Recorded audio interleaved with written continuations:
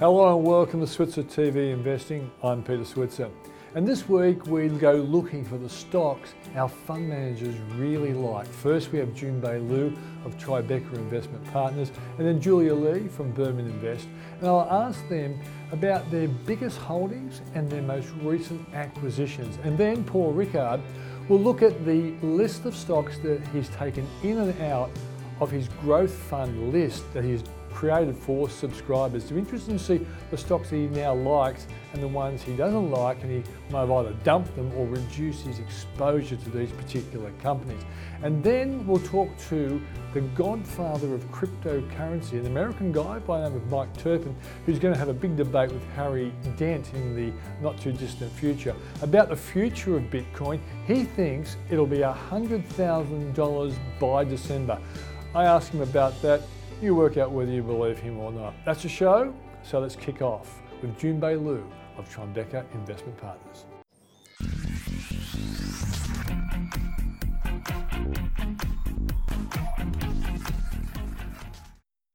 So joining me, as she often does, is Junbei Liu from Tribeca Investment Partners, and she's the portfolio manager of the Tribeca Alpha Fund. Thanks for joining us, Junbei.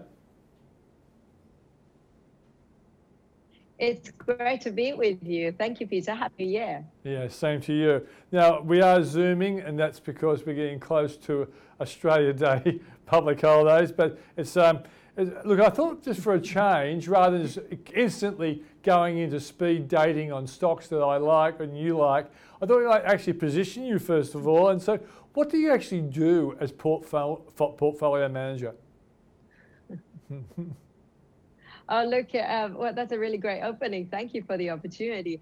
Look, what I do is that investors gave me their money, their capital and funds, and I use that to invest in the Australian equity markets. And the way I do it is not only I go and buy the company, I think it's going to go higher, I can also go and short the companies that I think it's going to go lower. So, I've been doing this for close to 20 years now, and, we have delivered incredible performance for investors as a long-short manager of the equity, of the Australian equity markets. And, if anything, for the last 2 years, we're the #1 long-short manager according to Mercer survey.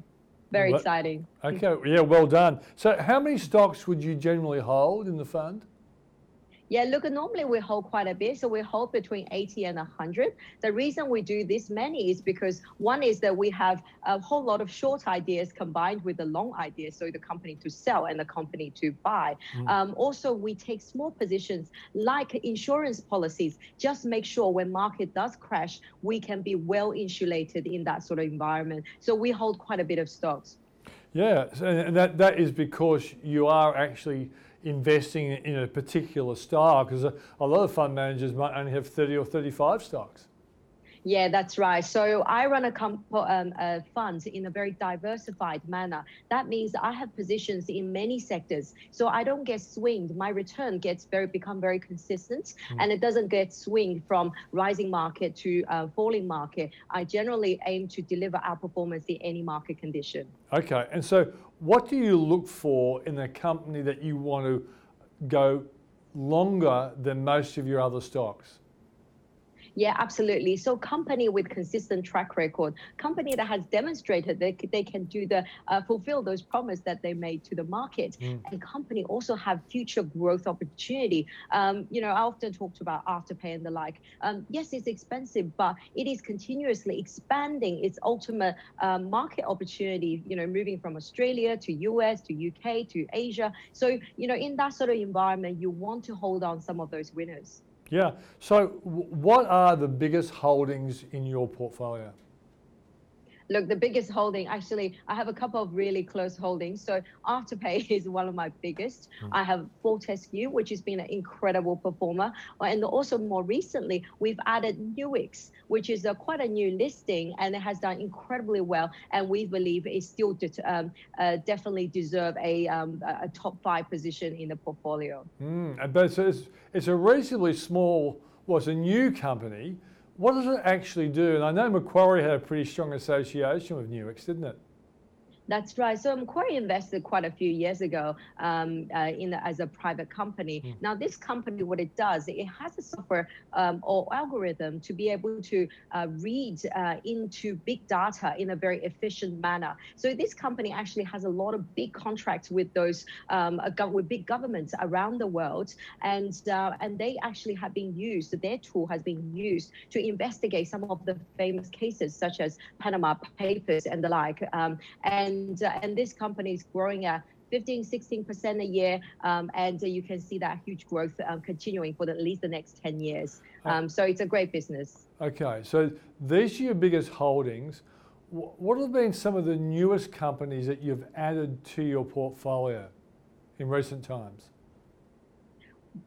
Of course. So aside from Nuix, we just added that listed in December. We also added Redbubble, which we added about 3-4 months ago. Now, this business is like the mini version of Etsy that's listed in the US, and it has been going very well here in Australia, and has 70% of the business based in the US. Now, of course, COVID has given them, all the e-commerce or platform business a leg up. But however, this business still at its infancy in terms of growth, and we think that growth will continue even if the COVID pulls away. And it trades at a huge discount to Etsy that's listed in the US. So to us, this company has phenomenal growth opportunity, and it deserves a good position in the portfolio too. Okay, is that you say Redbubble?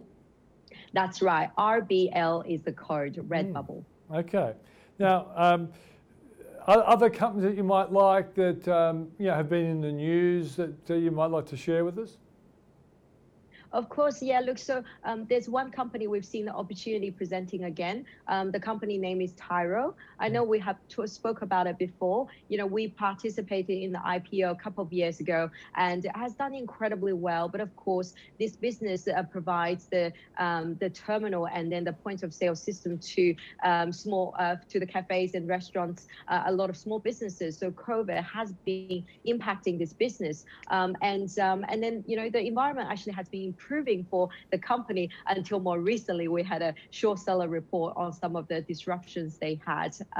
Now the share price is back to a very attractive level, and we think this business will deliver between 30 and 40% growth in the next few years. It's a very attractive opportunity at the moment. Now, what do you think of the research paper that Viceroy put out, Junbei Liu? Look, I think the research report has put out at the time when Tyro did have a system issue. So the terminal that was provided by Worldline has some sort of coding issue, and has been on track to be fully rectified, if it not 100% rectified by now. And so, if we look at the data, it's well and truly past this past the issues, and the growth is coming back. Now, short seller report has targeted saying that they shouldn't have had that issue, and then saying that going forward there could potentially more longer term issue. And in our view, the hard data is already showing that they are improving well and truly move past it, and that there's actions they put in place that it's not going to happen again. Yeah. Have you ever been invested in WiseTech? Yes, I have been previously, many years ago. I think the business has a pretty good platform for a lot of trading businesses, and it has been growing really fast. Now, that one has a short seller report on it, or many short seller reports on it as well. The main issue for that business, it's a bit harder for investors to get a real good insight into that business, simply because it bought so many small businesses. Very hard for us to see what's organic growth, what's bought, what's the underlying cash flow. So I think this is where the short seller report is lasting a little bit longer than normal. So we will have to see the result that is coming through in February, whether we'll see good organic growth rate. Okay, now you did bring up Afterpay, and I know in the past you've also said you like Zip. And Zip had a very good last week. It rose pretty strongly. And often the company that's number two can have the halo effect of the benefit from Afterpay. What is your view on Zip as a company in its own right? Look, I think absolutely. I think Zip is absolutely represent pretty good value relative to Afterpay. It looks cheap, and it's an up and coming second player, certainly in the listed area in Australia. And I think you're absolutely right. The halo effect. Afterpay trading at close to $150. Yeah. Zip. That means Zip valuation should be higher. And then if you go down to the little one, Sezzle is another pure play that looks just like Afterpay. So all of these should do quite well as long as the consumer environment hold up. You know, US talking about huge amount of stimulus paycheck to the individuals. And what do? They've been spending online. And so, you know, these are the businesses that will continue to do well for quite some time. And am I right in saying that the level of usage of buy now, pay later in the US is a long way behind Australia, so that the growth in America could be quite extraordinary over the next 5 years? Yeah, absolutely. Penetration in the US is still just around 1%. This compared to this is for buy now, pay later, and compared to Australia, is about 7%, and still growing very, very rapidly here in Australia. So enormous market, and you know, at 1% penetration, Afterpay is already doing more than Australia. So this growth is phenomenal. Not to mention Canada, UK, Europe, and Afterpay also got a little beachhead in investment in Asia as well. So incredible global opportunities. Okay, one last one before you go.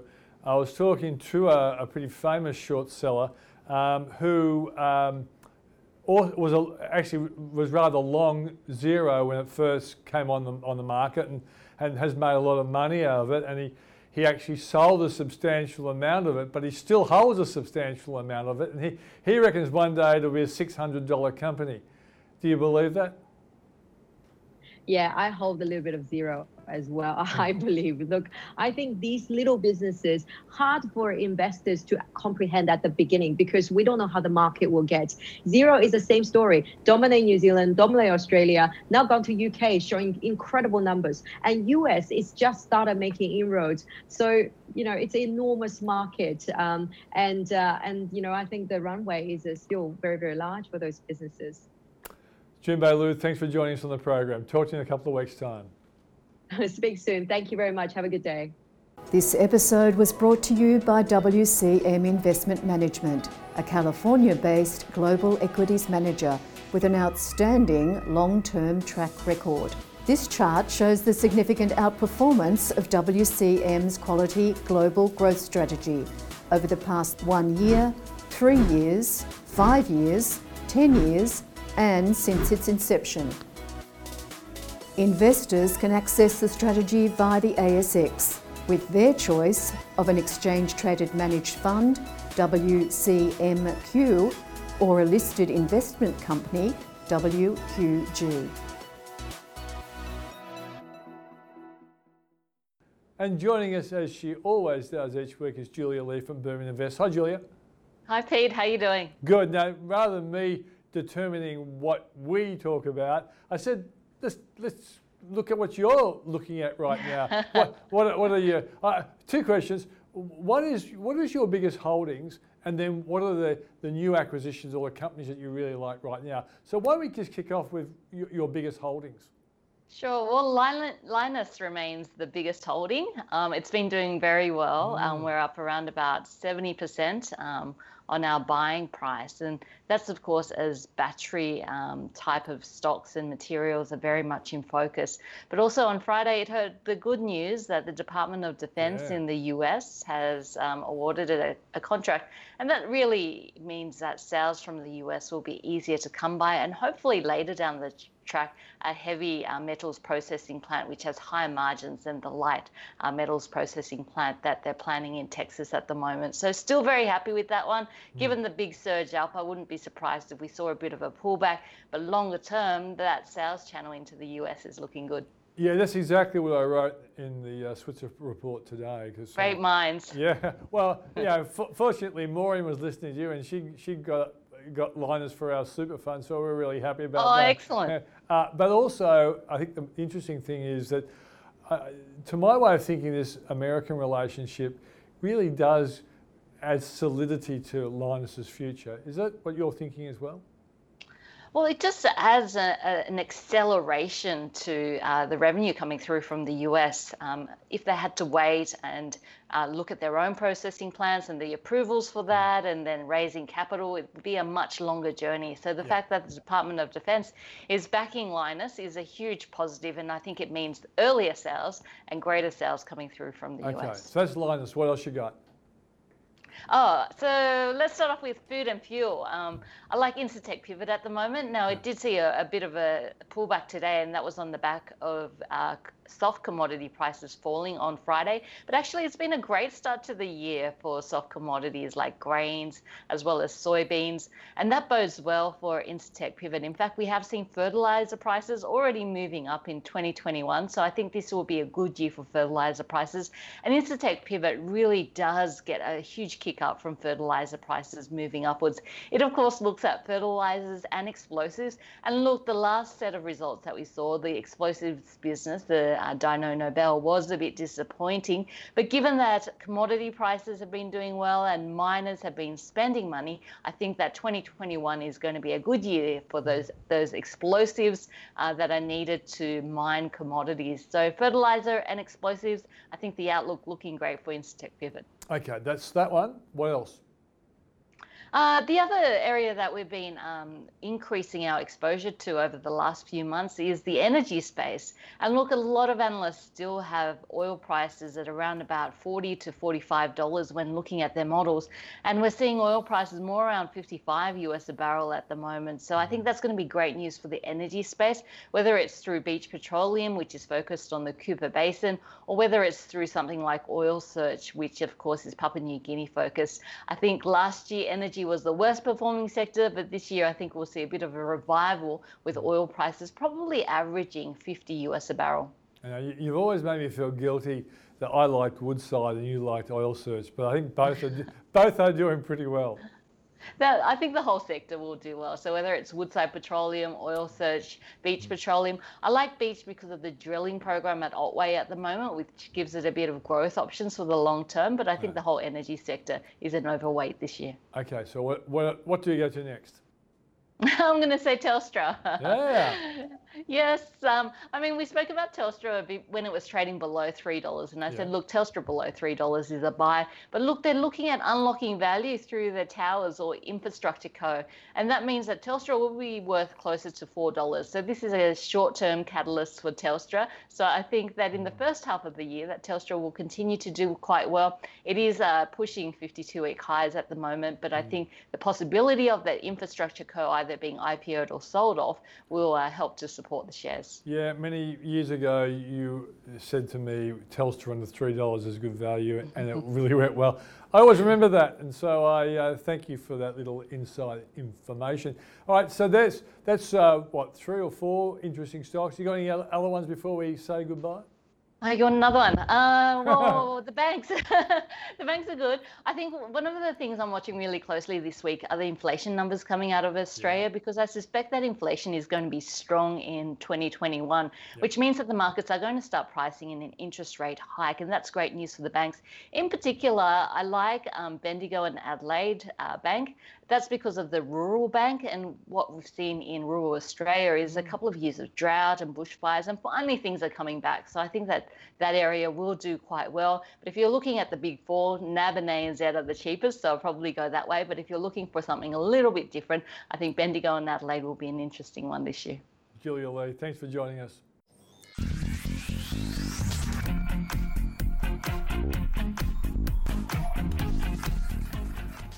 Well, joining me now is my colleague from the Switzer Report, Paul Rickard. Paul, how are you going? Great, thanks, Peter. Look, I asked you to have a look at the list of stocks that you have in your growth portfolio for subscribers to the Switzer Report. And I know you recently tweaked them, and I figure either some have been kicked out or some added, or you reduced the actual holdings. Tell us about the stocks that you've maybe added to or you like more in 2021. Yeah, there have been sort of 3 main areas, Peter, that we've tweaked. First of all, in information technology, secondly, healthcare, and then thirdly, in the consumer area. Let's start with information technology. The main change there, Peter, we've kept Xero. Now, Xero's been a fantastic fantastic performing stock. I know it's a personal favourite of yours. It's also mine. But it's got very expensive, so just decided to hang on to it, but just downweight a little bit. It's always dangerous taking profits. And then really to add to that, two other stocks. The first one is Appen. Of course, that won't be any surprise to anyone who's been following the so-called WAX stocks. It's had a pretty good track record in the artificial intelligence space. Come off the boil recently. I think the market felt there was some challenges, particularly with some of the US customers and just getting some of the algorithms and the data right with all the COVID challenge. But I think there's a bit of value in Appen. And the other one is, again, another favourite of yours, Peter, NextDC. And of course, that's a company involved in data centres, pretty secure, growing quickly. These are sort of tier one industrial strength data centres. And look, I think there's good value in that stock as well. Yeah, and these aren't stocks that you necessarily think that will perform magic over the next 1 or 3 months. It's a kind of stock that you think's got growth potential over time, aren't they? Yeah, I think that's a good point. I mean, there's a lot of flavour of the month type activity in the market. We're seeing it a little bit in various sectors. We've seen it in buy now, pay later. We're seeing a lot now in lithium. We're seeing it in the mineral. A lot of mineral stocks are going through a bit of a rally at the moment because of the excitement around commodities, but also some of the other rare earth minerals and things. So these are companies I think are going to be there in 3 to 5 years' time, Peter, for the long term. And look, you may not see any growth in the next 6 months, but I think over the next couple of years, you'll certainly see growth. These are, I won't say they're blue chips, but they're established. They've got good businesses, good, strong cash flows, great management teams. And at some stage, the market will say, this is a company they want to own. Yeah, so they're good additions to the core of your portfolio where other ones can be far more speculative and you might get in and get out of that kind of company. Yeah, and look, I mean, I think there's always a question about how you play a portfolio. And, I think there's a lot of merit still in that core and satellite approach where, you have your bulk of your funds in a strong portfolio that you're really selecting stocks for the next 3, 5 to 10 years. And then, look, we all like to sort of get involved in other things that are happening, but, and that's almost like the satellite approach. And you can have a bit more fun there. You can take a bit more risk. You can trade it a bit more aggressively. I think there's always a bit of danger in trading a portfolio too aggressively, but it does need rebalancing. And these are stocks I would describe for a long-term growth portfolio. Okay, what else, Paul? Well, we've made some changes in the healthcare space a little bit. Now, just downweighted a little bit CSL. I think it's a fantastic company, and ResMed, both really strong companies, but both potentially going to be impacted by a stronger Aussie dollar. So they're going to make deals just a little bit tougher the next 12 months, but no, just a little bit of downweighting there. I've moved Ramsay out. I've been a strong believer in Ramsay, but I think it's pretty well, it's got a lot of challenges still with COVID and its acquisitions offshore are just perhaps proving a little more challenging. And brought in Sonic Healthcare, which is another company I've liked for a long time. These are the pathology company, really a multinational operating right across the globe, including Australia. Done really well out of COVID, mainly because of all the extra tests that are happening. Yeah. Someone's got to process those tests. But a pretty strong company, and added that to the portfolio as well. Okay, so you also said you made some changes in the consumer space. Yeah, I think this is the year where the consumer is going to be really important. So that means hanging on to stocks like JB Hi-Fi. I think Wesfarmers, you're just seeing that in the market at the moment. The market's realising that consumers got a lot of money. But there's two other consumer stocks that we've sort of brought in. One is Treasury Wine Estates. So that's a company that obviously has been hit by just the whole, issue around China and whether it can or can't export wines to China and what that means to its premium marketplace. I just think that's a great company with fantastic brands. These brands are worth so much, and at some stage it's either going to replace the Chinese market and or that'll come back in a different form, or it will find other markets for its goods. And so the first one there is Treasury Wine Estates. The other one is in the consumer space is A2 Milk. So this is international consumerism. It's got a very much a dominant branding position. It's been impacted by a little bit around the China worry, but some other concerns. Maybe it got a little bit, the challenging market in terms of the Daigou channel. That's the people that come into Australia, often tourists, often visitors, and take goods back to China. They've obviously had some sales and also slippage because of that, but around $10, that's looking pretty good value, I think. It may not see a lot of recovery in the next 3 to 6 months, Peter, but I think that's a company you back for the medium term. Yeah. So in many ways, you've selected two companies that you call quality companies, currently facing market headwinds, but you don't think they'll be permanent, and therefore they look like good value buying them right now. That's right. I think it's going to take time for both those two companies, A2 and Treasury Wine Estates. I think they're relatively good value.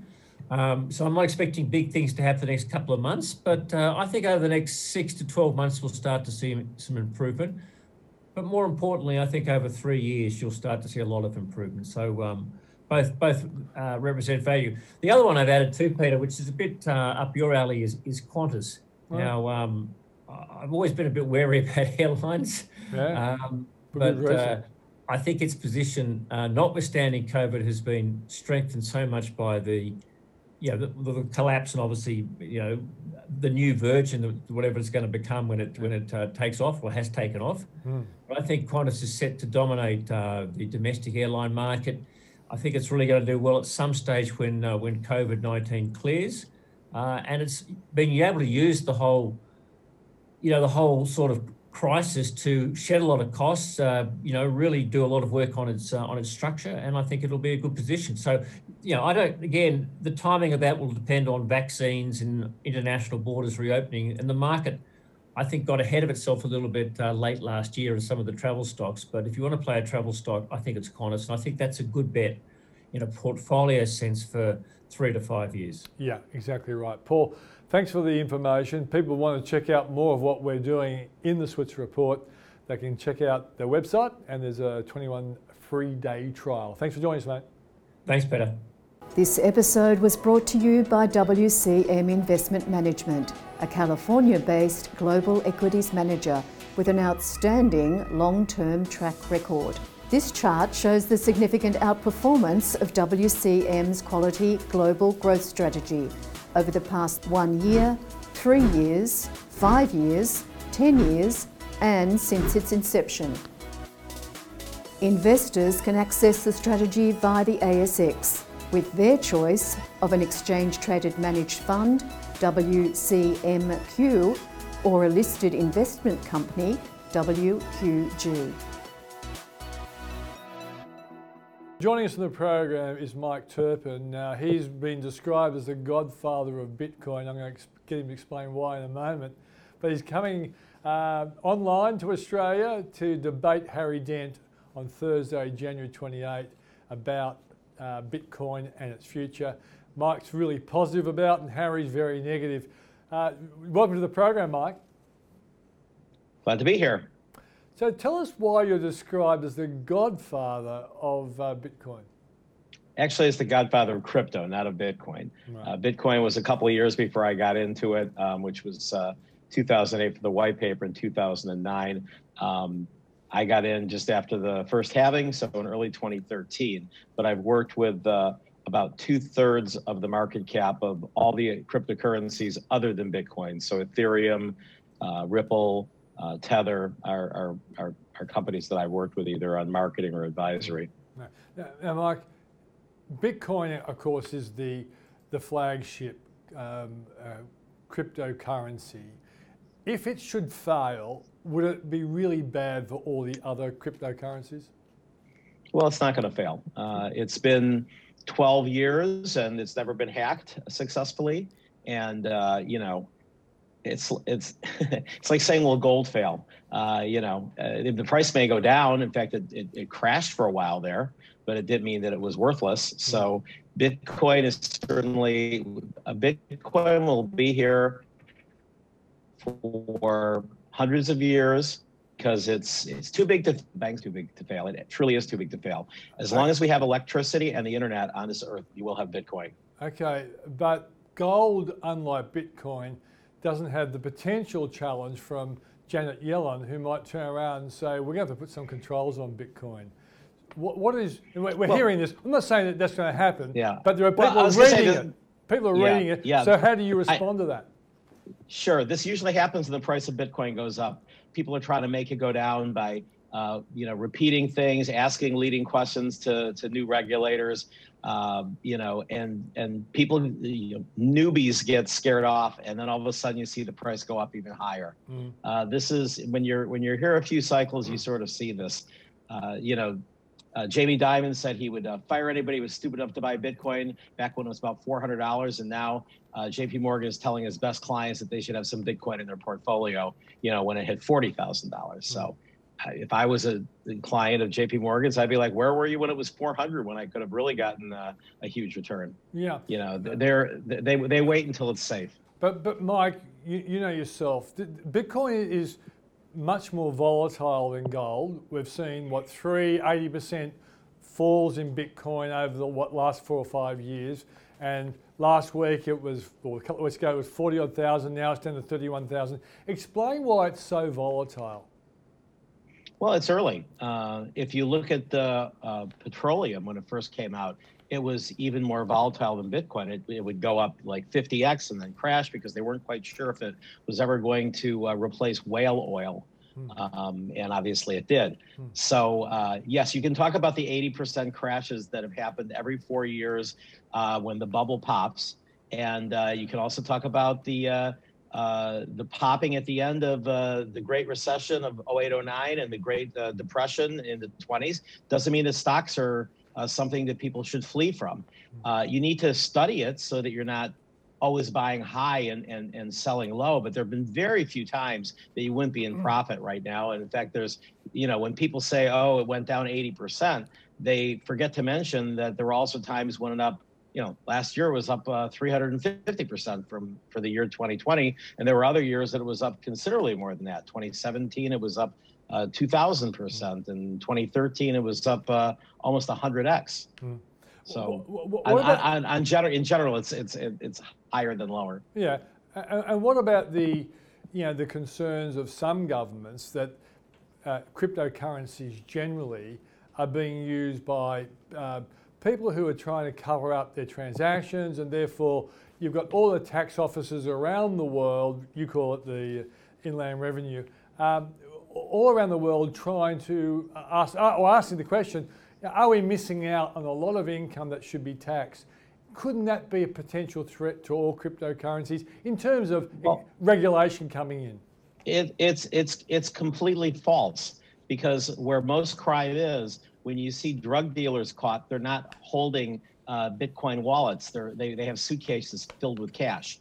So the latest studies that have been done by groups that have been hired by the U.S. government show that last year, approximately 1/3 of 1% of Bitcoin transactions are suspected of possibly being involved in crime. Whereas in terms of U.S. dollars, globally, it's considered around 5%.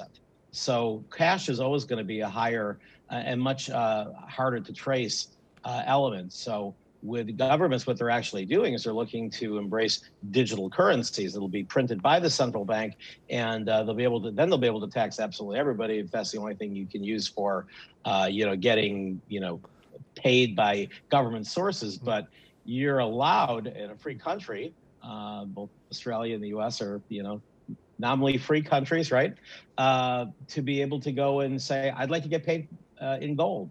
And you have to pay your taxes based on what the price is. And you have to pay your taxes based on what the price of Bitcoin is.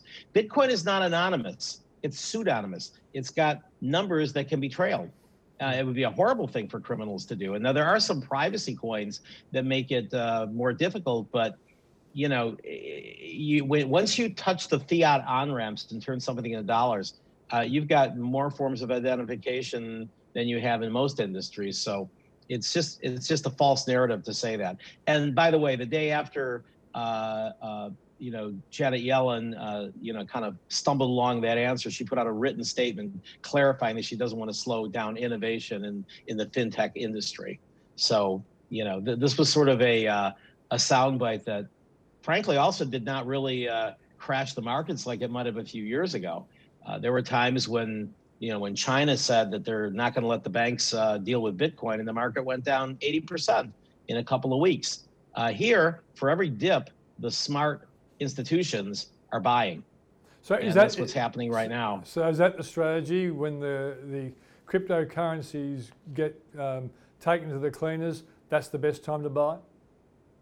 Well, I wouldn't say when it's taken to the clean. Yes, of course, it's always the best time to buy, right? And it's also good to buy on the dips on the way up.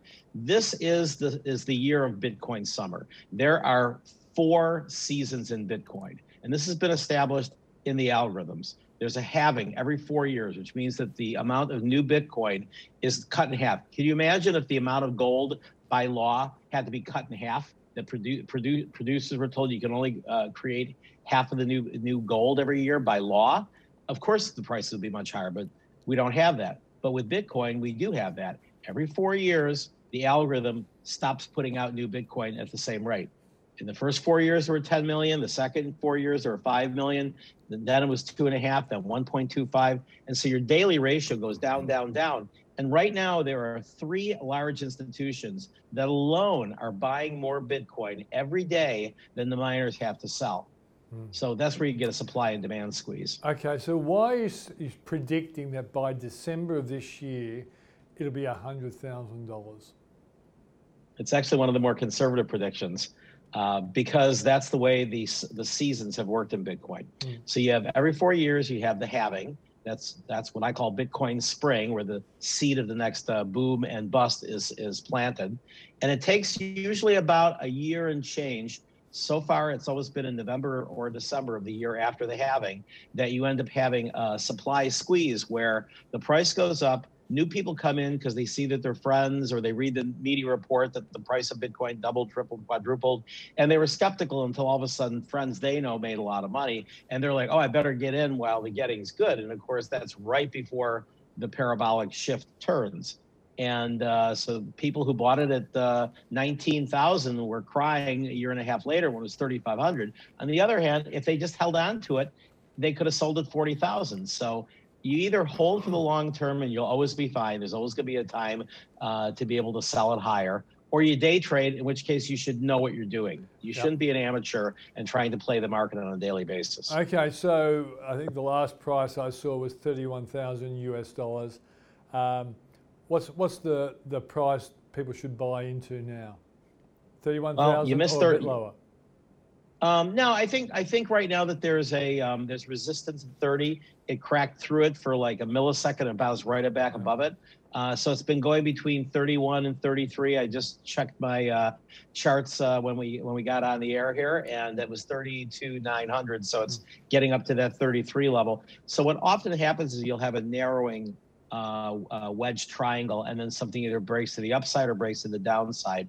In the meantime, what typically happens is that the other coins go crazy. If you look at the altcoins, the decentralized finance coins, some of them are up 70% today. And this is typically explained by the big institutions are only looking to buy Bitcoin on dips and then hold it for years. The professionals, what they call whales, that's anybody with 1,000 Bitcoin or more is considered to be a whale. The number of wallets of 1,000 or more has never been higher. In fact, in the last month, it's grown, which shows that the very sophisticated old-time investors are going in and they're playing these spreads between 40 and 30. They are day trading. They're sitting there and they're, buying at 30, selling at 40, and then putting that money into altcoins and then buying back again. And then they sell the altcoins and then they have more Bitcoin. Okay, well, and that's been something that's happened every cycle. Okay, well, one last thing before we remind people that you and Harry are going to argue this out on Thursday. What's going to take it to 100,000? Apart from the seasonality, it's still a big jump, 40,000 to 100. What do you think is going to make it do that? Well, again, supply and demand. And this will be, if it goes to 100,000 from the halving last year at 8,500, it'll actually be the smallest jump that it's ever done from the halving. The first halving was $12. A year and 1 month later was $1,200, so it was 100x. The second halving was at $630. A year and a couple of months later, it was about a year and a half. Again, December was 19,300, so that was 30x. So if it goes from 8,500 to only 100,000, you'd only be around 12x or so. Tim Draper, the famed VC who was laughed at when he bought 30,000 Bitcoin at $700. Now he's a billionaire from that alone. He's still insistent that it'll be at $250,000. Even Harry said it's got a chance of going up to 300,000, but then he thinks it's going to crash 95%. I don't see that's in the cards. I think it could crash 80%, but it won't be quickly. It'll be in the winter, which is 2 seasons later, and then that's when you buy back. That's when I will. It's certainly an investment product that you have to have a seatbelt on for to hang around with. Mate, thanks very much for joining us. Good luck with your debate with Harry. And that's on Thursday, January 28th, and we'll put the website for that on the screen. Thanks very much. Okay, thank you. That's Mike Turpin, who is an expert on cryptocurrency, as you might guess. Now, he's going to be debating Harry Dent on Thursday at 11 a.m. It's a worldwide debate, but that's the Australian time. And let me say this to you, it might be worthwhile tuning in if you're interested in investing in cryptocurrency. I think the whole cryptocurrency scene is really difficult to work out. So be very, very careful if you intend to invest in this particular product. It's, as I say, it's akin to gambling. It's akin to going to a casino. You can do well, but you also can lose a lot of money. So just be very, very careful. That's the show for this week. Look forward to talking to you next week. And if you want help picking stocks, think about taking out our 21-day free trial of the Switzer Report. If you really need a financial makeover, on the other hand, we have a full-service financial planning business and we charge flat dollar fees. We don't charge percentages, which means we don't punish you if you just happen to have a lot of money. And if you're not a subscriber to this TV show, please think about becoming one, so we can remind you when the show is ready for viewing, which might mean you'll get into a stock before it goes sky high or it starts to hurtle downwards. I'm Peter Switzer, thanks for joining us, and I'll see you next Monday or with our property show on Thursday.